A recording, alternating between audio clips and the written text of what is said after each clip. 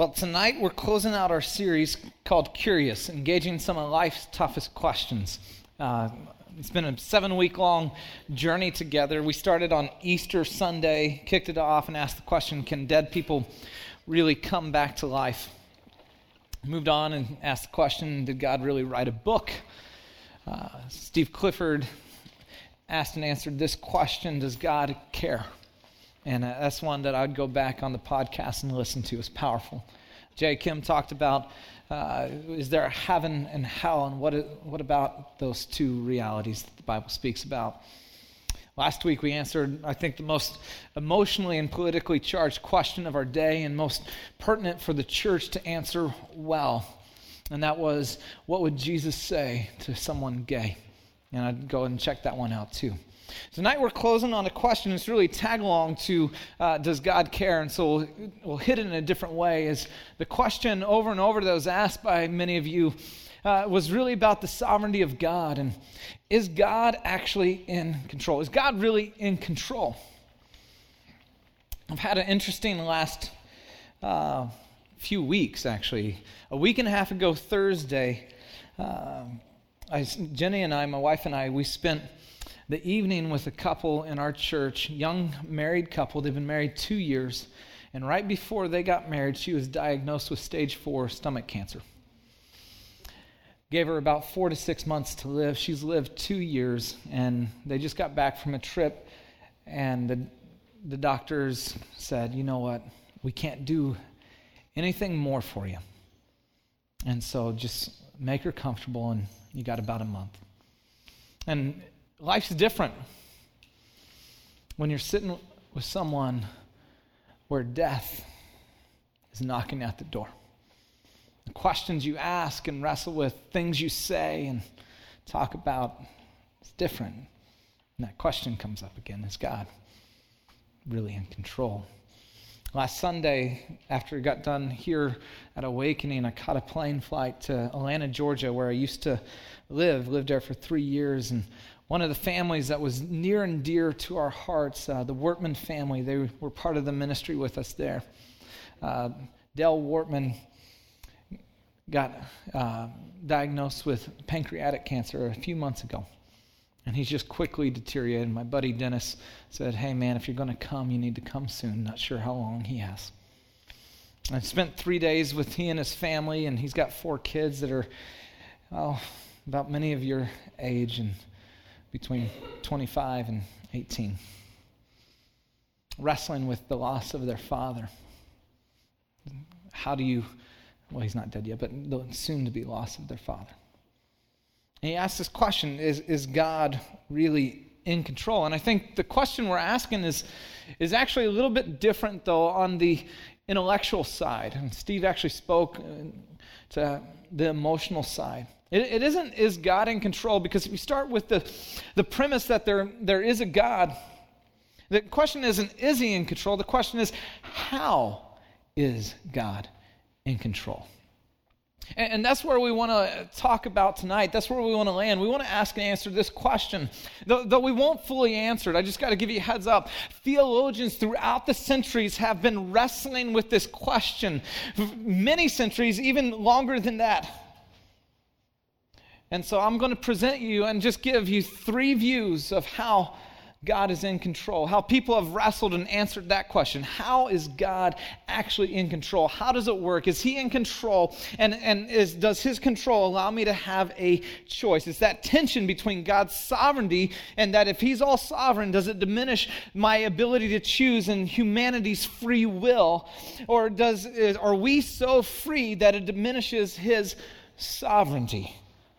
And so the question tonight that we're going to ask and answer, and it's going to be, I just got to warn you, it's going to be almost like kind of seminary 101 class, okay? So if you got your notes, open them up, get ready. We're going to dive in. This is going to be a little bit theology driven, okay? So if you got your pens out, get ready. 3 major views on how God is in control. View number 1. On one end of the spectrum of how God is in control, this view would say God is in control like Shakespeare is to Hamlet. God is in control in the same way that Shakespeare is to Hamlet, meaning that Shakespeare wrote Hamlet, None of the characters in Hamlet said, "Hey, Bill, I'd like to be a little different." Right? They didn't have a voice in how to explain, we chose, this narrative, and I'm going to be the crazy king or whatnot. I'd like to be the nice guy. But they didn't get that opportunity. Shakespeare wrote the story. He started and finished it. He wrote it all the way through, and he predetermined along the way, and the characters just simply followed out what he wrote. Some people believe how God is in control is like Shakespeare is to Hamlet. Now there's a tradition in the Christian faith that began a number of centuries ago. It's called Calvinism, and they would lean more on this side of the spectrum. This tradition would say that God is in control much of the way Shakespeare is to Hamlet. Calvinism was begun by the one it's named after, John Calvin. He's a French theologian. He lived from 1509 to 1564. Now, the major tenets of Calvinism are made in these 5 points of Calvinism called TULIP. It's this acronym TULIP. And the first one is simply this: total depravity. So if Shakespeare is to Hamlet, he says that in Calvinism, all of humanity is totally depraved. What this means is there's no way that you or I have the ability to actually choose God. We are totally depraved, broken apart from God, and cannot actually choose God. He must actually choose us. That's where we get into the next point, unconditional election. This is that God is actually choosing unconditioned of whether you're going to choose him or not. He just says it's not predetermined on your merit and what you've done. He says, I just chose you, and you, and you, and you, and you. Now, and that's what we talk about. The Bible says this kind of big theological word, predestination. He predestined, and how you unpack that word. And some kind of on the extreme side of Calvinists, or they would be known as hyper-Calvinists, would say there's double predestination. Double predestination, that I not only predestined or pre-chose you and you to be saved, I pre-chose you, and you to not be saved. And that's on the extreme side. But if you understand when we're answering this question, how is God in control? Like Shakespeare is to Hamlet, that makes sense, doesn't it? God is writing the story, and he's simply writing it, and we don't necessarily have a choice in it. Therefore, they would say there's limited atonement. Atonement is the work that Christ did on the cross. And limited atonement means that Jesus' death was only efficacious or effective for those he pre-chose to save. So the rest of the people, his death didn't actually pay for. It just paid for those that he chose to save. Now, there are moderates in Calvinism that would say we don't hold to that. We're four-pointers. We don't hold to those, all 5 of those. They would say we don't hold to limited atonement. The fourth one is irresistible grace. It means if God chose you, you can't resist it. If he said, I chose to save you and you, that means you can't resist his grace, that you must respond, that you have no choice but to respond to grace. And then finally, in Calvinism, they would say perseverance of the saints. That if you were truly saved, you would persevere until the very end. Now, major denominations that would hold to this would be the Reformed movement. You have this neo-Reform movement that's moving along. Many of you kind of heard of the Resurgence, and that's connected with all that. Presbyterian would be a part of that. Major pastor that you might know would hold to this view would be a guy named John Piper. And so they would hold to that how God is in control is much of the way like Shakespeare is to Hamlet. Now, here's the problem. The problem is, if God is ultimately the author, handwriting every single thing in, that makes him culpable for what? All the bad done. That's exactly right. That means he is the author of evil. See, I remember I was in school at Moody, and I had a couple professors that were Calvinists. Now, by the way, Calvinist professors are amazing at theology and because they have such a high view of God, and they're great at just keeping this high view of God. But I remember for this being unpacked for the very first time in that extreme way. That if God is in control and He's written the story, it doesn't matter what I do. That means that literally that what I chose to wear today wasn't my choice. I wore shorts and sandals, and I've never worn shorts and sandals and taught up here before, and yet here I am. But God predestined me to wear shorts and sandals. It wasn't actually my choice. And I remember sitting in a class wrestling with this reality. If God is the author of evil, I'm not so sure I want to worship Him. And if I don't have a choice either way, what difference does it make? Why should I want to try to live a different life? This form of thinking led me down a road of just really questioning the faith. Because if that's the God of the Bible, I really had strong objections. I had to wrestle. I had to wrestle deeply. And then the pendulum begins to swing the other way. See, that's one side of the spectrum, and it's God's sovereignty. And yet it diminishes man's free will, humanity's free will to choose. His control is so dominant that humanity doesn't have a choice. And then this pendulum swings all the way over to the other side. And it puts man's free will to the diminish of God's sovereignty. And the picture here, if it's Shakespeare to Hamlet, the picture here is like the president to the United States. Like the president is to the United States. He has authority, he has a title, but in the everyday life, he makes no decisions really in your life. And even if he wants to get something through, he has to pass it through the House and Congress and all other kinds of things, and it's a really mess, and he can't ever really get a whole lot done anyways, right? And so you would go over to the other side and say, humanity has all kinds of choices. God has the title or the umbrella of control, but really he doesn't have a whole lot of control. The tradition that would follow along this line or identify more with this line would be the Arminians. Not to be confused with the people group of Armenia, but Arminians is named after the one who started it, Jacob Arminius. And he was a Dutch theologian born in 1560. Notice that he was born 4 years before John Calvin died and lived till 1609. And literally, Arminianism is a response and a reaction to Calvinism. So Calvinism began to sweep Europe. Jacob is born into this, begins to be taught this, and he says, time out. I got some major objections. Brilliant guy.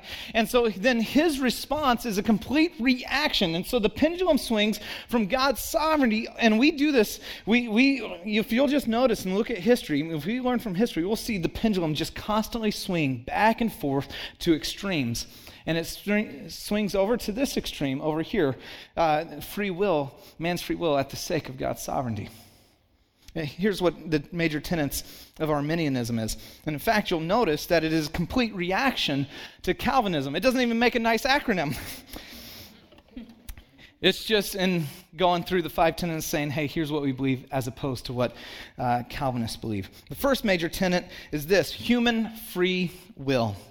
See, that humanity has the ability to actually choose God. You have this ability to respond, that you're not totally depraved, but God in His grace has given you the ability to actually turn to God in and of yourselves.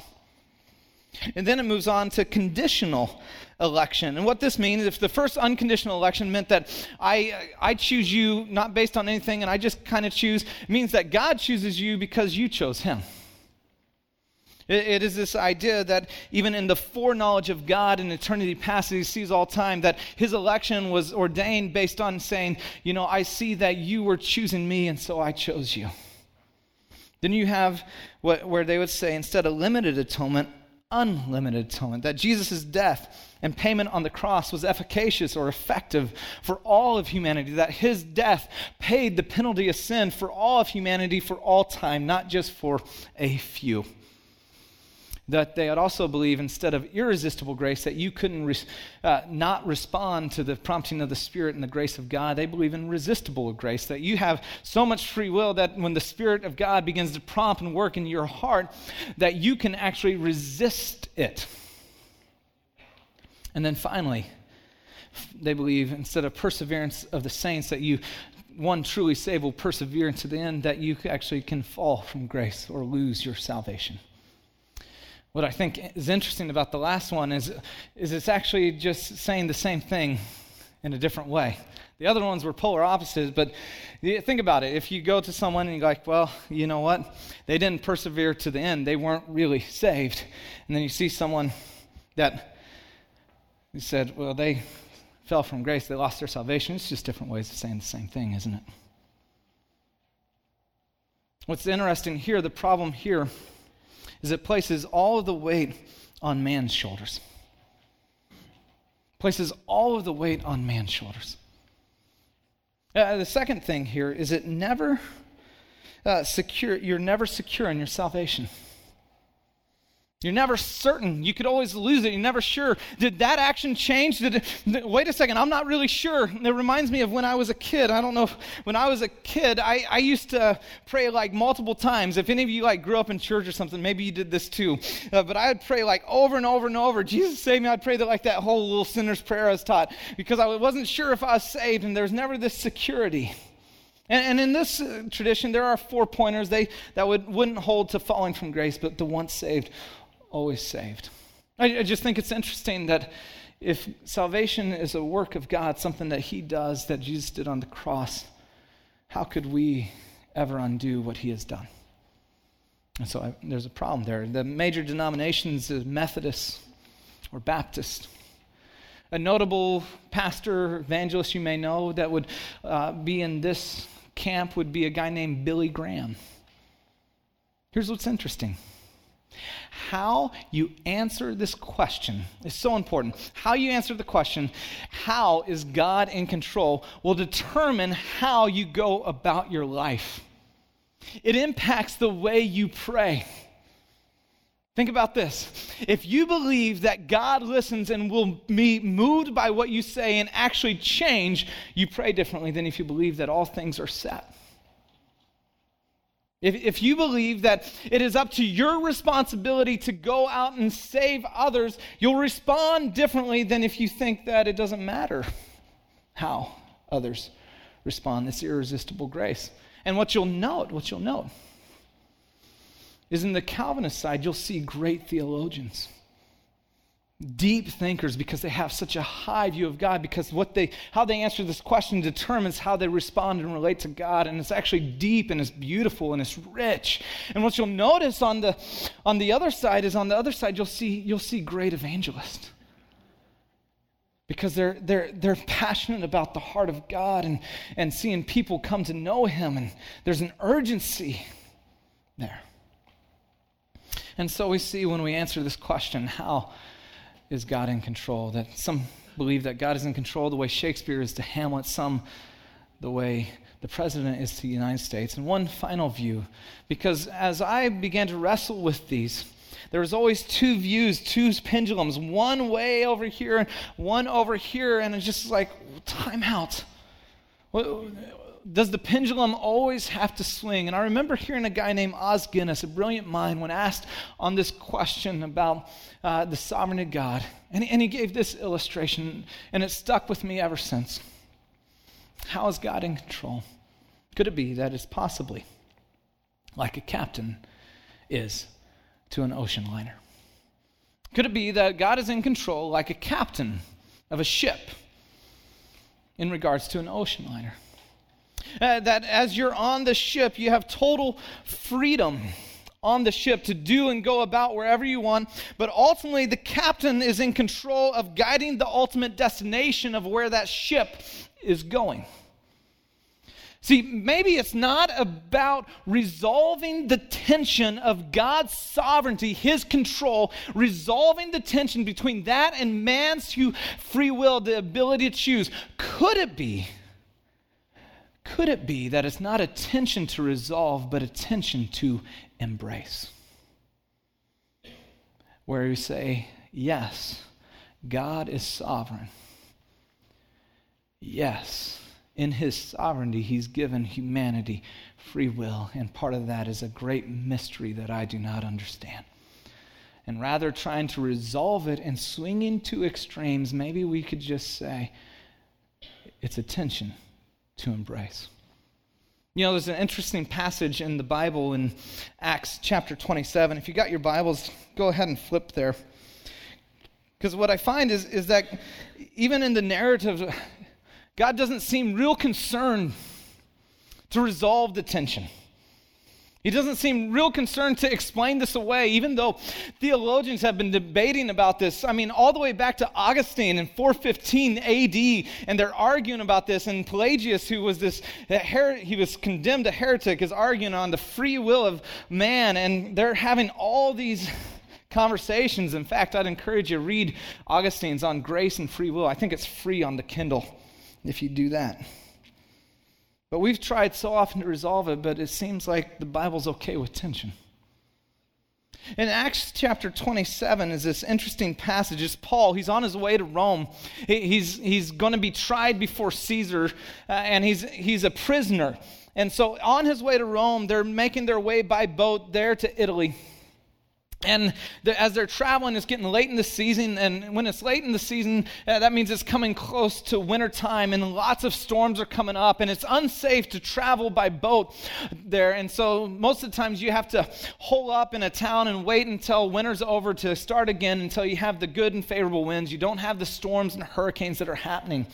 And as they're doing this, Paul had given them a warning not to keep going on. Hey guys, it's getting late. We should harbor here. And they said, no, let's try to make it on. And they keep going, and we pick up the story there in verse 20 of chapter 27. And they've been on the ocean for some days, and it says, when neither sun nor stars appeared for many days, and the storm continued raging, we finally gave up all hope of being saved. They're in a pretty bad spot. Verse 21, after the men had gone a long time without food, Paul stood up before them and said, men, I love this, you should have taken my advice. I love it. I mean, here's like one of the great writers of the New Testament, and he couldn't help but just kind of like put that little jab in there, you know? And you see his humanity there. Men, you should have taken my advice not to sail from Crete. Then you would have been spared yourselves this damage and loss. But now I urge you to keep up your courage, because not one of you will be lost, and only the ship will be destroyed. Okay? I guess that's good news. Last night, an angel of the God whose I am and whom I serve stood beside me and said, listen to what God said, do not be afraid, Paul. You must stand before trial before Caesar. And God has graciously given you the lives of all who sail with you. This unconditional promise of God, this decree that's saying, don't be afraid, Paul. You are safe, and guess what? Everyone with you safe. You got to stand before trial there. And so he says, so keep up your courage, men, for I have faith in God that it will happen just as he told me, Nevertheless, we must run aground on some island. So they're going on, they're starting to get bad. And as it's getting bad, they're beginning to throw the cargo over.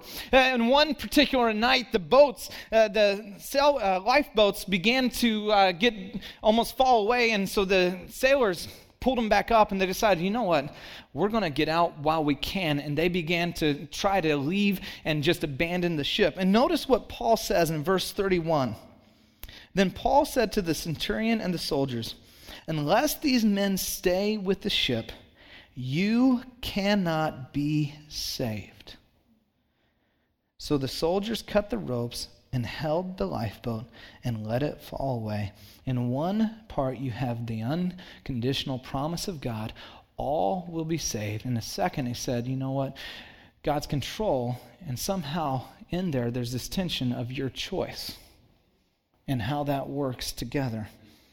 He says there's this it's conditional based on whether you stay or not. It seems like there is this tension to embrace that, yes, God is sovereign.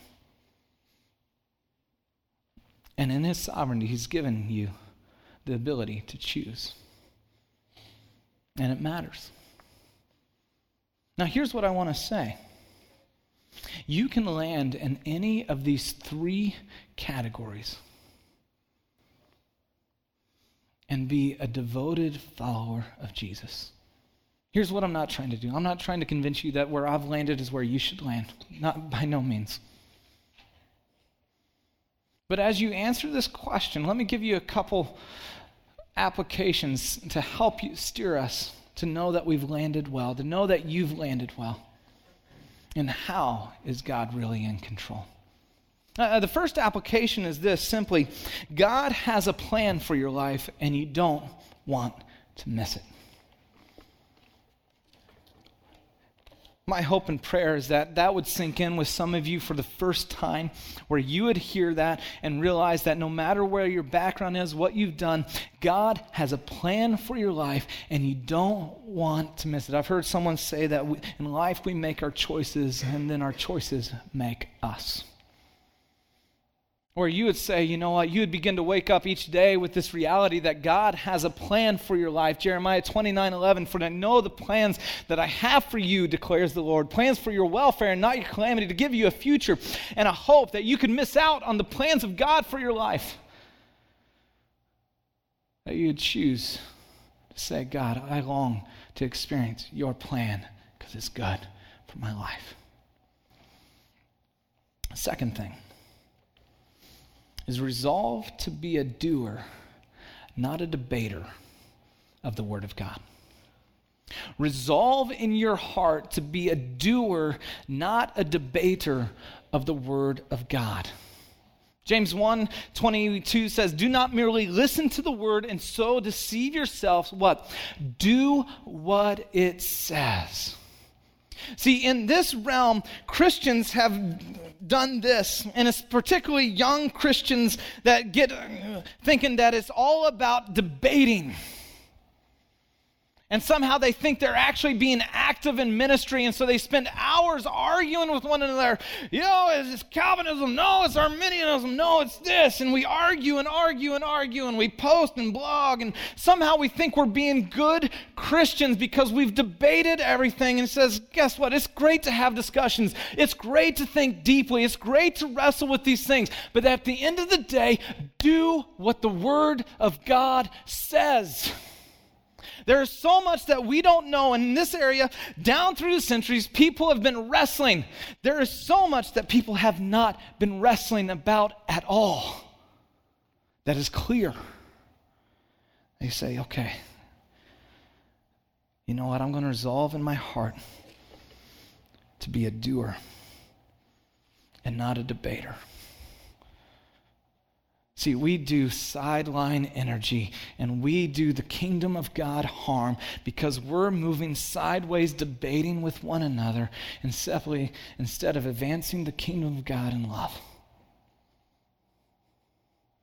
And would you resolve in your heart, no matter where you land in those three categories, that you're going to be a doer of the Word of God?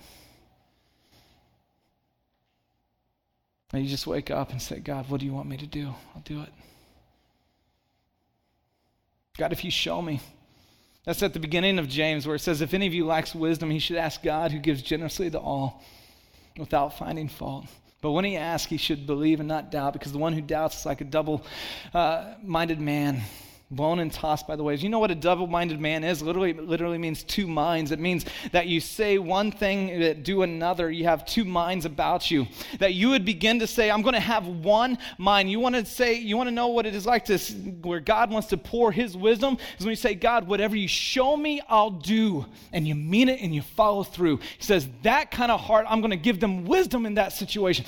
That kind of heart, when you do the Word of God, when you apply it, it brings you under the blessing of God. Where you would resolve to be a doer, not a debater. Now let me leave you with a question. This question, I think, is one of those that will just propel you forward. It will help you know if you've landed well as you've wrestled with how is God in control. If you landed well, here it is. Does what you know cause your love to grow? Does what you know cause your love to grow? 1 Corinthians 8:1 says, knowledge puffs up, but love builds up. Does what you know as you grow in your relationship here, as you come here to Awakening, as you dive deeper into His Word, when you grow in what you know, is it manifested out towards those around you? Does what you know cause your love to grow? I remember talking with a guy, his name's Mike Palumbo. Man, he was just on fire. Came to know Christ in high school. He was my first intern I ever had. This was in Georgia. And I mean, he just, in college years, he's just on fire, just telling everyone about Jesus. And I mean, great guy. And then in college, he began to get a part of a group, a campus ministry that was really reformed. And I noticed a shift in him of just like going out and sharing this lightness, that he just became this real kind of intense thinker. And it wasn't anything that I just had this for him. He's wrestling like, is this a good group for me to be a part of? And I said, Mike, tell you what, here's it simple. You can land anywhere. But do you love Jesus more? And are you in love with what Jesus is doing? Are you in love with the people Jesus is in love with? I mean, at the end of the day, do you love Jesus more? And does your heart break for the things that breaks His heart? Doesn't matter where you land in those categories. That's what's most important. Does what you know cause your love to grow? That's it. It's a question we should be waking up asking today. It's what I know. Is it causing my love to grow? Because if it doesn't, it means you've not landed well. How about you? Have you gotten into the rhythm of just learning a lot about God, but not really being in love with God? Has He become an intellectual pursuit, or at least an idea that's out there, instead of the personal God of the universe who longs to be in an engaging relationship with you? I mean, that's the reality, friends, is He loves you. He doesn't want to be an object to you. It's not a checklist. He says, I love you. That my knowledge of my wife should cause me to grow in love of her. I don't study her and take tests on her. And I want to know more about her because she's just my wife. I love her. How about you? How about you? I was in Georgia this last week with the Wortman family, and on the last day I knew it was the last time most likely I'd ever see Dale again, the dad. I had about half an hour or so, and so there's some things I wanted to say to him that I wanted him to know before he died. And I really wanted to pray for them, their family. And so we had this sweet moment a few hours before I had to catch a flight back home here. And I remember just sharing with him, one thing that I so wanted to share with him was to make these connections of dots of how God used their family in our family. I wanted to connect the dots of how God was actually sovereign and in control, even when life felt out of control and I couldn't see it. And the fingerprints of God I could only see in the past. Because our time in Georgia, our last year there was really hard. Our time in Georgia, man, it was hard on a family. It was hard financially. It was hard relationally. We had so many different things. And if you've been around a while, you've heard some of the stories. And I came this close to giving up on ministry and just quitting. Because I saw the ugliness of church when it's run by people that are political and it's not about Jesus. But there are two families that loved my family. There's two families that because of the way they loved us,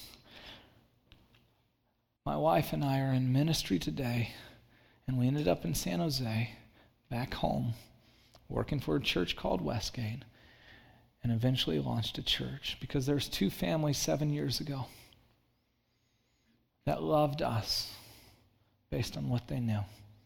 They could have never known the things that were inside our hearts, but God used that. And I remember sitting with Dell, and I wanted him to know that. I wanted him to know before he died, because he would find out after in heaven, and he'd hear the whole story, but I wanted to tell him first. I just wanted to say, Dell, you just need to know your life mattered to me. Your life mattered.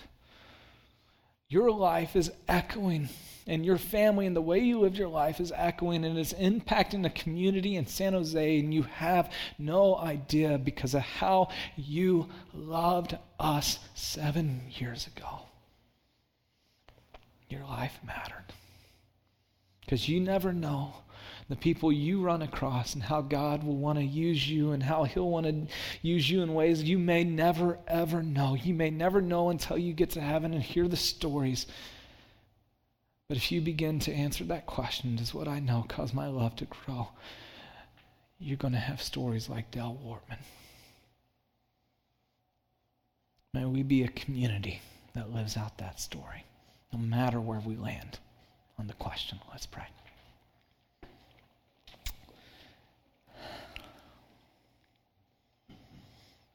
God, shape us as a community. Shape us to think deeply and to love deeply.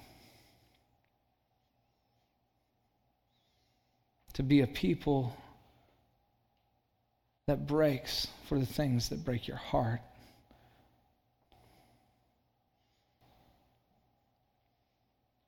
God, we love you. Will you allow us to take what you've said and respond with joyful hearts? In Jesus' name, amen.